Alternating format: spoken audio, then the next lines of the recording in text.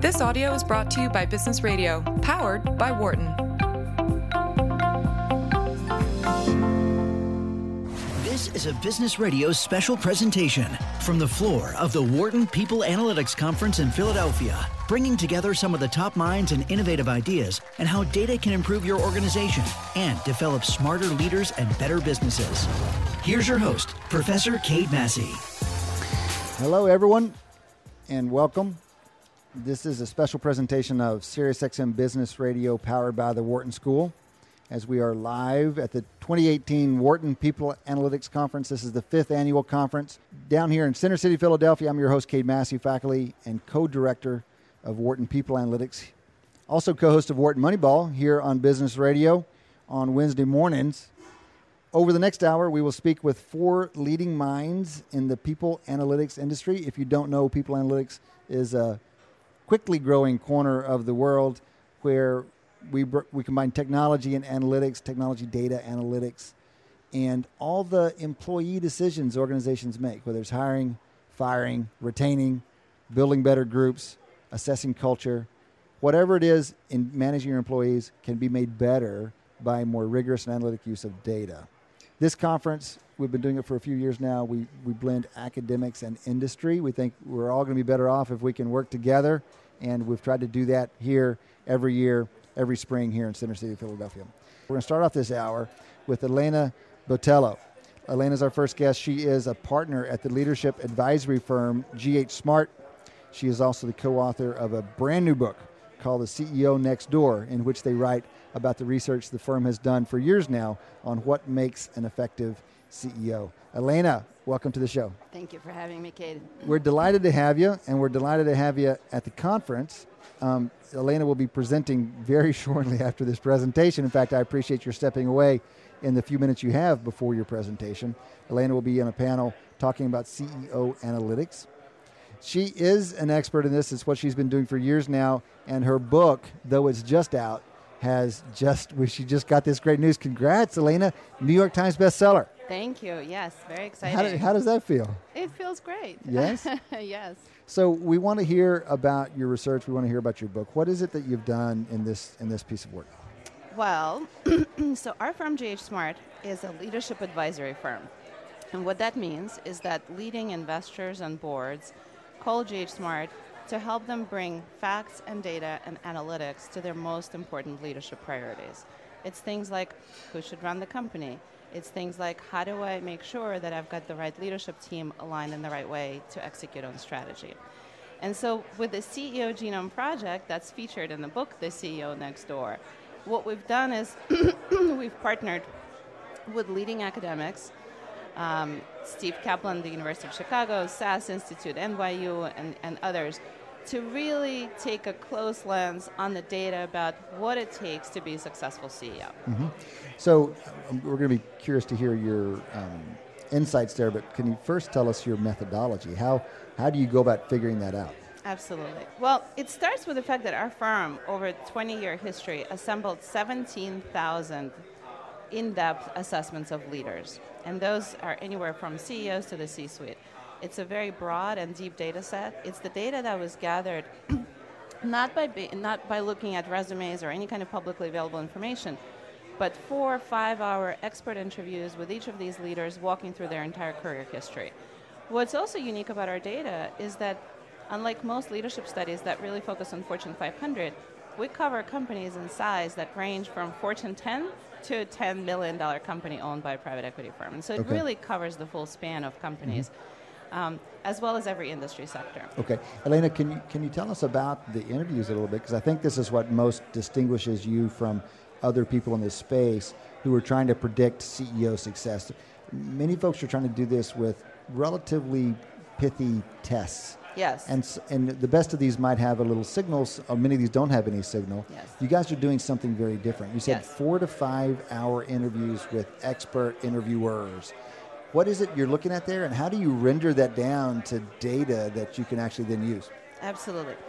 Well, the context of those interviews is that our clients are counting on our advice and on the data from these interviews to make their most important decisions. And so the interview is a chronological walkthrough of somebody's career history.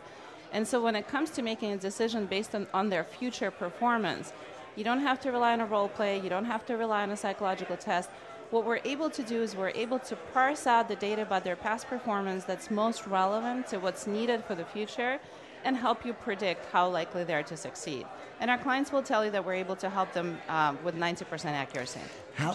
That's super impressive. It's almost surprising, given that I would think you would need people to be willing to talk about things that don't go well, or their weaknesses, or mistakes they've made. Exactly. How important is that, and how do you get them to, they know they're being interviewed. How is it that you're able to pull that information from them? Yeah, isn't it interesting? Interview sounds like such a basic thing, right? Most of us interview in some context. And yet the number one thing that most of us do go wrong about in the traditional interview process is we never actually look at a person in the eye and say, gosh, you've been so successful, now tell me about the 5 screw-ups that you had. And so in our interview methodology, we really look at it as an even balance, right, between listening to the strengths and listening to the wins they've had and how they've achieved them, and looking at things that didn't go well. And we actually find in our analysis that highest performers are most analytical and most insightful about their mistakes and unabashed about reflecting on their mistakes. That's interesting. Can you go so far as to say it's not so much the kind of mistake, but it's how they think about it and how they talk about it? Bingo, exactly. So one of the shocking findings in the CEO Next Door work is that executives who use the word failure to describe their past experiences are half as likely to go on to become successful CEOs compared to those who are almost clinical and objective and reflect on their past mistakes in a very matter-of-fact way as a way to process and learn for the future. So it's not the mistake itself, it's all about how you process it and what you make of it. Wow, that's amazing. So tell us what you've done with those data once you collect them. So you've got this unique methodology of these longer, in-depth interviews. You distill that down into data, and now you're mapping that against long-term success in some way? Is that, and where do you get those data? Well, so what we were able to do is we reached back out to the board members and investors to look at the outcomes data. So we took a sample from the database and looked at how did those executives actually perform. And then we partnered with SAS Institute and with Steve Kaplan to look at both kind of structured aspects of the data and just pure unstructured text to look at how executives behave, how they talk about themselves and their experiences, and what actually tends to be predictive and statistically significant for their future success. And how strong did you find that relationship to be? Now we're into the data analytics of it, and these things tend to be pretty imperfect. They're not these clear mappings that we kind of wish we would find. What kind of patterns did you find? How strong were the patterns? Well, so our scientists and data miner partners will tell us that they were shocked, and we were shocked by how strong the patterns were in the data. And in fact, so we didn't know what we would find. So we found a couple of things that were really shocking. Number one, a lot of the variables associated with your likelihood of getting hired into the C-suite role compared to the variables that lead to success, I knew this is what you're going to say. There's minimal overlap. So sadly, maybe that confirms your expectation, but sadly what it takes to get the job versus what it takes to perform well in the job are quite different things. Well, this is why it's an inefficient market, and they need smart intermediaries like yourself. That's why we need Moneyball leadership analytics. Exactly. This is why we had this panel this year. So this is the first time we've talked about CEO analytics at this conference, and we figured this is a space where there's probably enough data out there now that good analytics could be run on it. And people probably are doing this. We need to find out what they're learning. If you were to provide, we're near the end now. If you were to provide some advice to those making hiring decisions based on the book that you've written, the experience that you have, first, go out and buy the book, right? So that's the CEO Next Door. The CEO Next Door. Brand new New York Times bestseller. What do you think one takeaway is for our listeners as they think about hiring decisions they may be making? The danger is that the more senior you go, the more there is a tendency to think that I know it when I see it. Mm-hmm.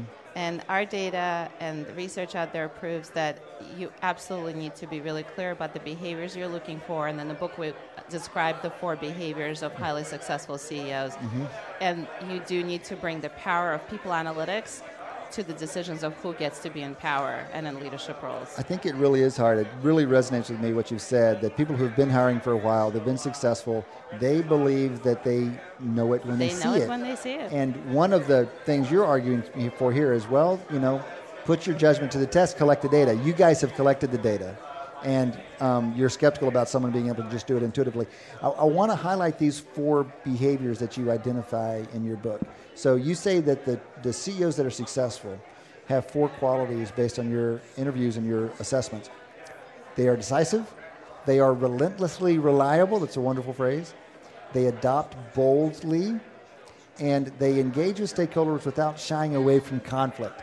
I read a summary of this work when it first came out, before the book came out, and I was delighted because we talk about some of these issues in our MBA courses, and students aren't comfortable with some of these things. They seem pretty straightforward, but they don't. They're simple, but they're not easy. Exactly. They're very hard habits. Nobody tells them that relentlessly reliable is one of the most important. It's really boring, right? But it's one of the most important ways you can be. So relentless reliability gave us a lot of trouble because it just sounds so pedestrian and simple, yet it's actually proved to be the most powerful behavior. Is that right? These 4, Okay. it's the only behavior that doubles your chances of getting hired and increases your chances of high performance by 15 times. Tell us something, elaborate relentlessly reliable. How can people better understand what it means to be relentlessly reliable?